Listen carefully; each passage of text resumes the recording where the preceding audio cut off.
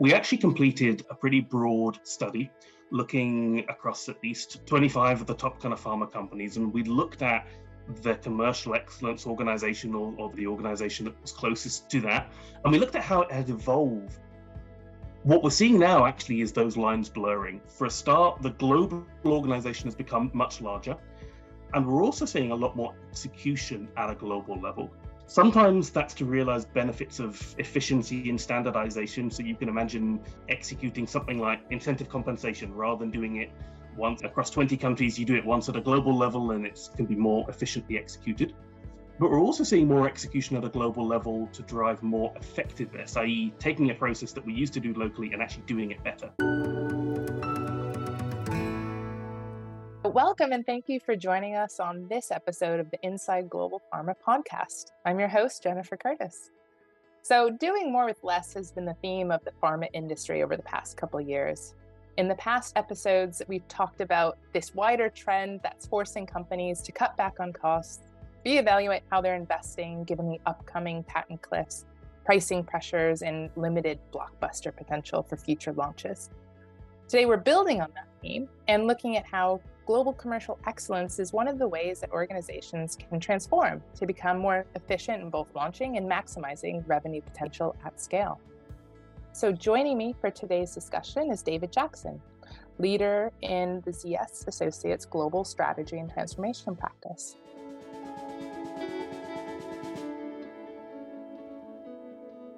So David, hello. Welcome to the podcast. Thanks for joining us.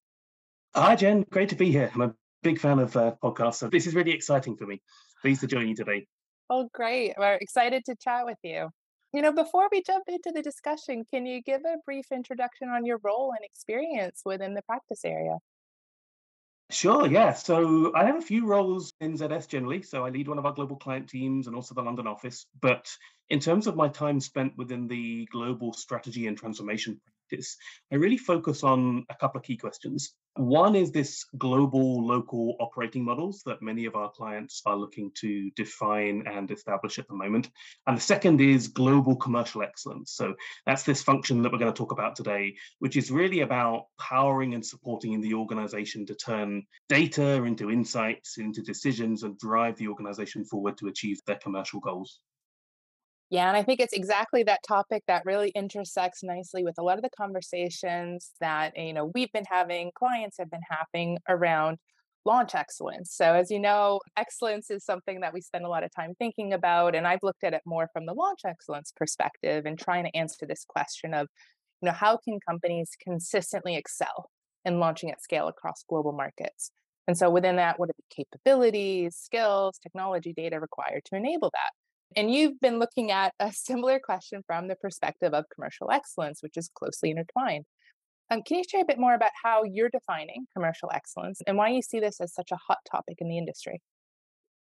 Yeah, so firstly, commercial excellence is definitely not the name that's used in all organizations. It's a pretty common name, but it's not the only name for the group that we're talking about today. Sometimes we see groups called commercial operations, sometimes kind of commercial effectiveness. So the group can go by a few different names. We actually really like the name excellence, not just because of the obvious connotations of the word linguistically, but also I think rather than calling a group kind of commercial operations or commercial effectiveness, for me, excellence is this idea about really stretching from strategy into operations and implementation. And it's the group that's really responsible for that pull through. So for me, I think excellence really implies that breadth. So in many organizations, this group might help be defining a go-to-market strategy. So what are the roles that we need? How many in each role? Really, how do we take a product to market? But then also responsible for the infrastructure to support that organization in terms of ongoing operations and really equipping those teams to be successful in front of the customers. So that's why I like the phrase commercial excellence. But one phrase that we use in one of the reports I've written about this is describing this group as the engine behind commercial success. In terms of why this group is so important now, it's back to one of the ideas that I know you've talked about before in these podcasts of doing more with less. So many organizations are not increasing the size of their customer-facing teams at the moment. Many organizations are, though, looking to increase the breadth of channels that they're using to reach customers. And most organizations also have an increasingly divergent and specialized portfolio. So you've almost got this perfect storm of needing to compete better with the same or perhaps even less resources, using more channels and more therapy areas. And so the group that's going to help you make sense of all of that complexity is commercial excellence.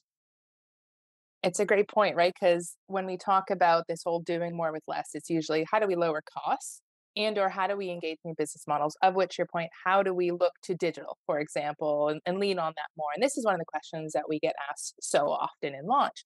But to your point, the ability to do that is really based on, has the company invested sufficiently to build the infrastructure, to be able to gather the right kind of insights to then inform decision making and make changes. So, how are you thinking about this as a wider capability and this mindset and discipline that an organization needs to have to develop it?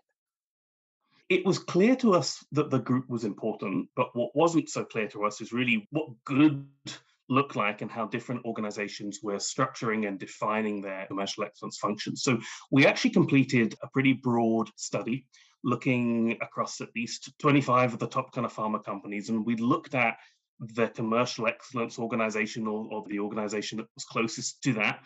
And we looked at how it had evolved over the past years and where it was at the moment. And we saw a few different trends structurally in terms of how this group had evolved. One of the trends that we'd seen probably in the past 5 years or so was moving outside of the country reporting line. So, what I mean by that is historically, often this group had reported into the GM of a country. So, you might have the GM of the US with a commercial excellence director reporting into them.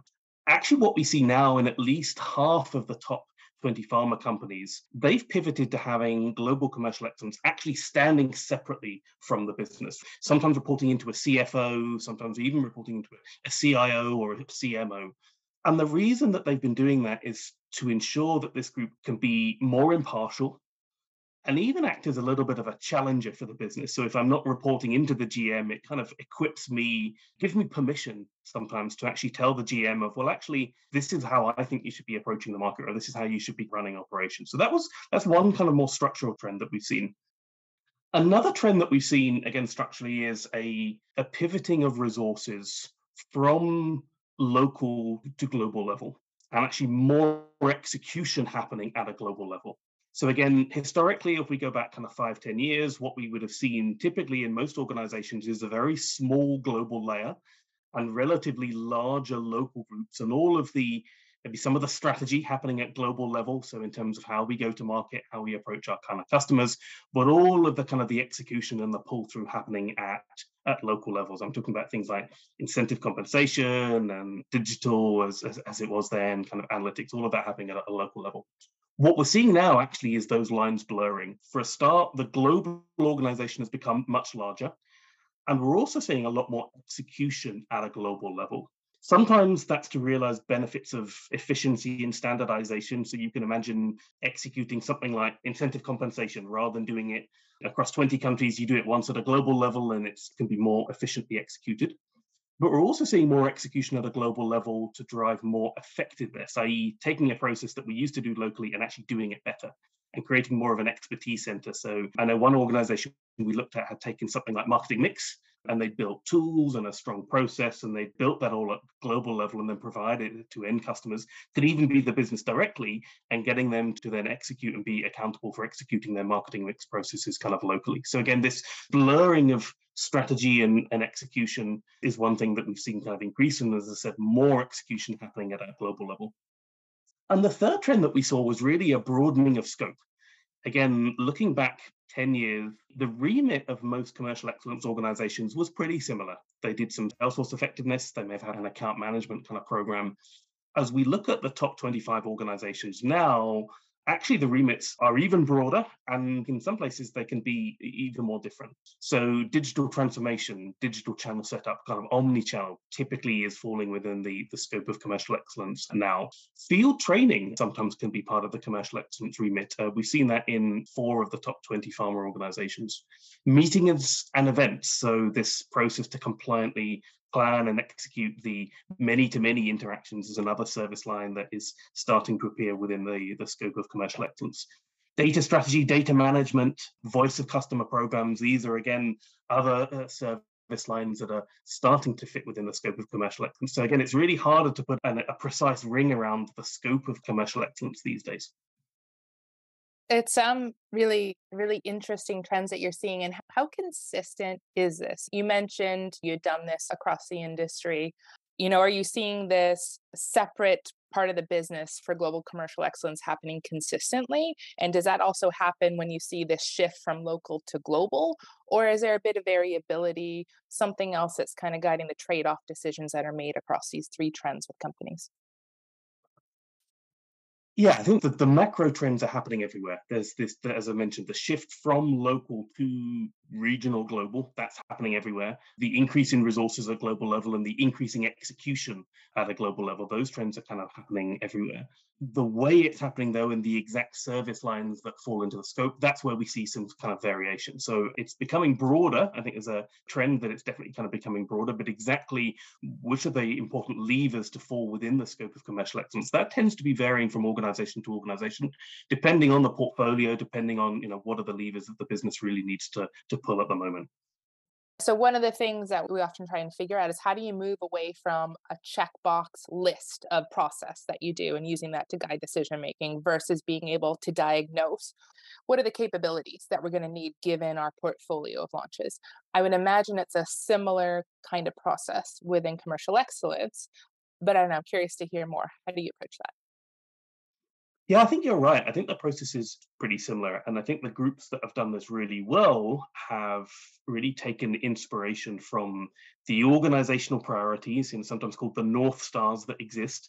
Then they've kind of broken them down a level in terms of, okay, if we as an organization are heading in this way, what is it that we really need to be world class at? Not every single organization needs to be world class in terms of their ability to turn unstructured data into insights. Maybe it's okay if we're good enough at that, but maybe we really need to be, in the case of oncology, say, maybe we need to be world class in terms of our ability to run an effective management kind of process. And so I think the organizations that have done a good job of this have taken those organizational priorities and really translated them into a set of capabilities that they need to be world class at.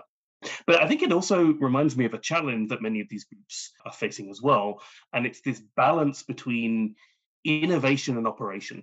In that, by nature, sometimes what the group needs to do is to operate something that exists and keep turning the handles and keep making sure that we're delivering something month after month or cycle after cycle.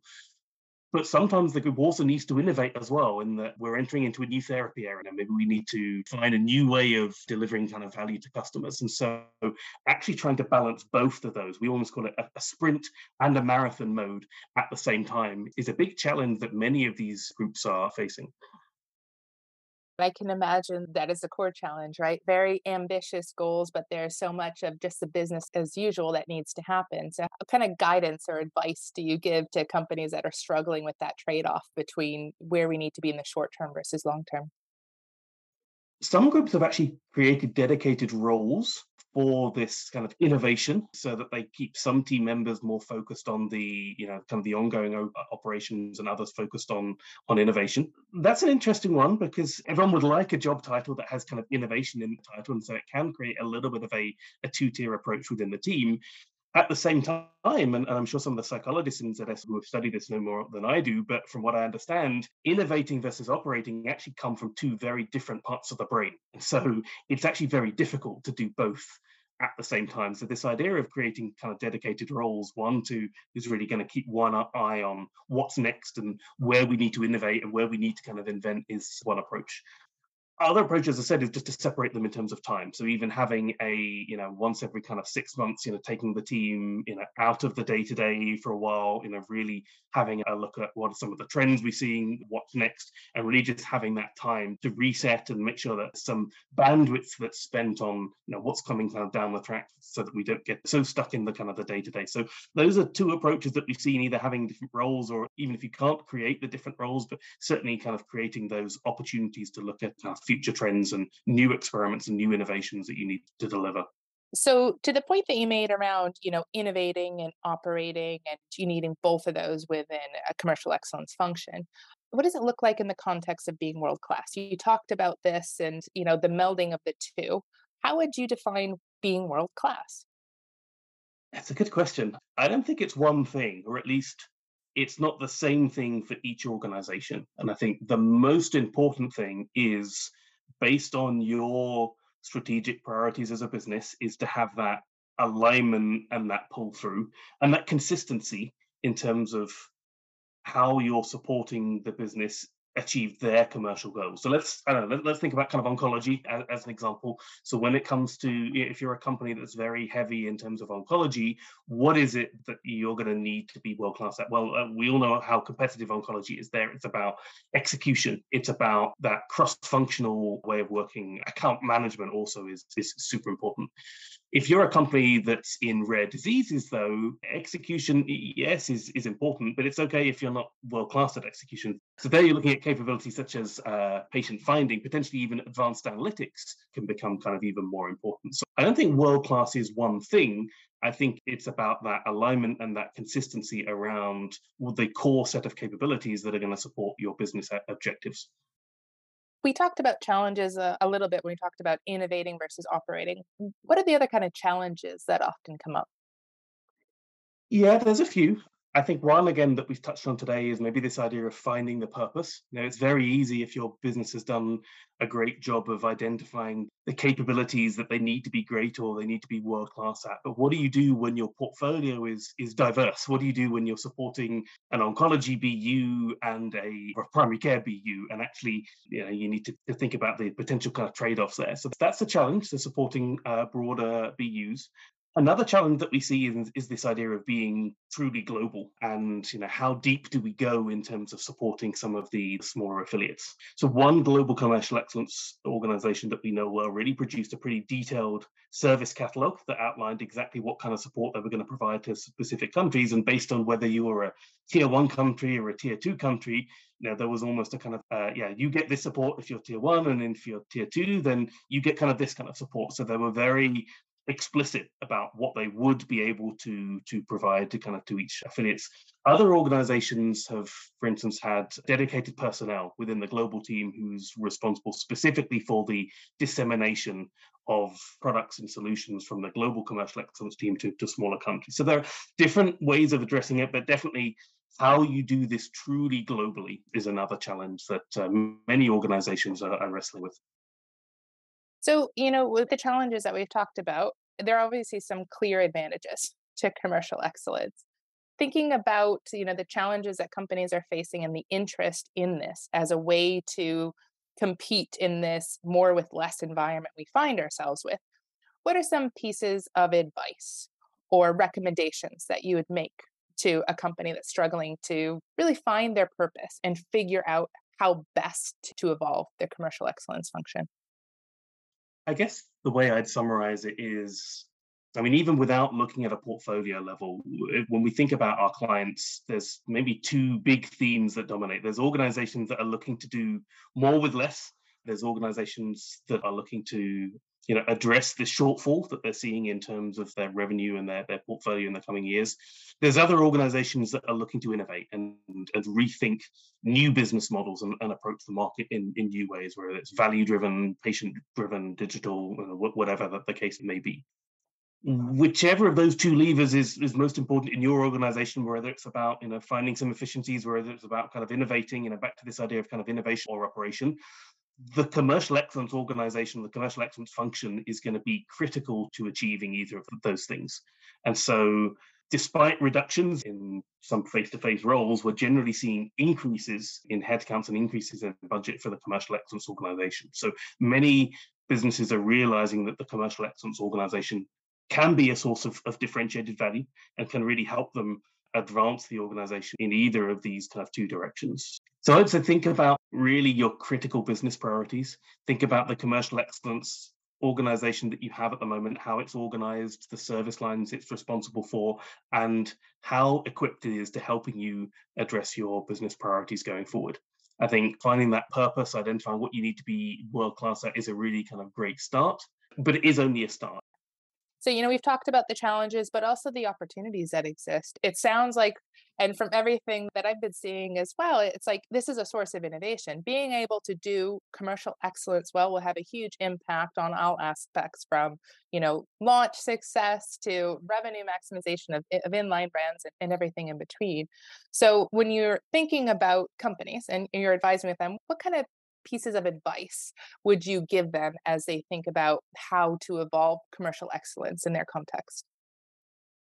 Yeah, well, even stepping away from some of the individual needs of different business units or kind of therapy areas, when we look at what most pharma companies are looking to achieve in the next 5 years, it's probably one of two things. There are some organizations that are looking at shortfalls in terms of portfolio. They're looking at maximizing revenues, reducing costs. And so they're really looking towards that efficiency, that idea of doing more with less. There are other companies that are looking at new business models, whether that's patient-centric business models, whether it's value-based kind of business models, whether it's kind of digital, and not just as an omni-channel, but digital as a business model. So there are some organizations that are looking at fundamentally changing the pharma business model. Whichever of those two drivers your business is looking at, the commercial excellence function is going to be key to driving it forward. So commercial excellence is a source of competitive value. At a time when we see reductions in some face-to-face roles, we're actually seeing increases in both budget and resources for commercial excellence functions. So it's definitely a time to be investing in commercial excellence. I would say, to wrap up, three things. Make sure that your commercial excellence function has the right mandate. Do they have the right mandate really in order to succeed and to drive the business forward? Do they have this right structure? We talked earlier about this idea of kind of global to local and the right kind of balance there. Do they have the right kind of structure, whether it's to drive efficiencies or effectiveness? Do they have the right structure and able to do that? And do they have the right resources? Do they have the right resources, the number of people? Also, a lot of organizations are looking towards things like in-house centers, partnership with external organizations as well. So do they really have the right resources to help drive the business forward in the next year? So those maybe three simple ideas: mandate, structure, and resources is probably a good way to reflect on commercial excellence functions going forward. Well, I think we covered a lot of ground with that, David. And I think the takeaway of think about mandate, structure, and resources is something that can stick as we wrap up the discussion. Thank you very much for making the time to chat with us today. Yeah, thanks for having me. Really enjoyed the conversation. So we covered a lot of ground in this episode. We talked about why pharmaceutical companies are focusing on doing more with less and looking to leaner models that embed systemic excellence in this transformation. We've also discussed the link between launch excellence and wider commercial excellence, particularly at a global level, and explored potential models and trends to embed commercial excellence and considerations and drivers for each. If you're interested in learning more about this topic or the research discussed, you can find more on zs.com. That's it for this edition of the ZS Associates Inside Global Pharma podcast. Thank you for listening.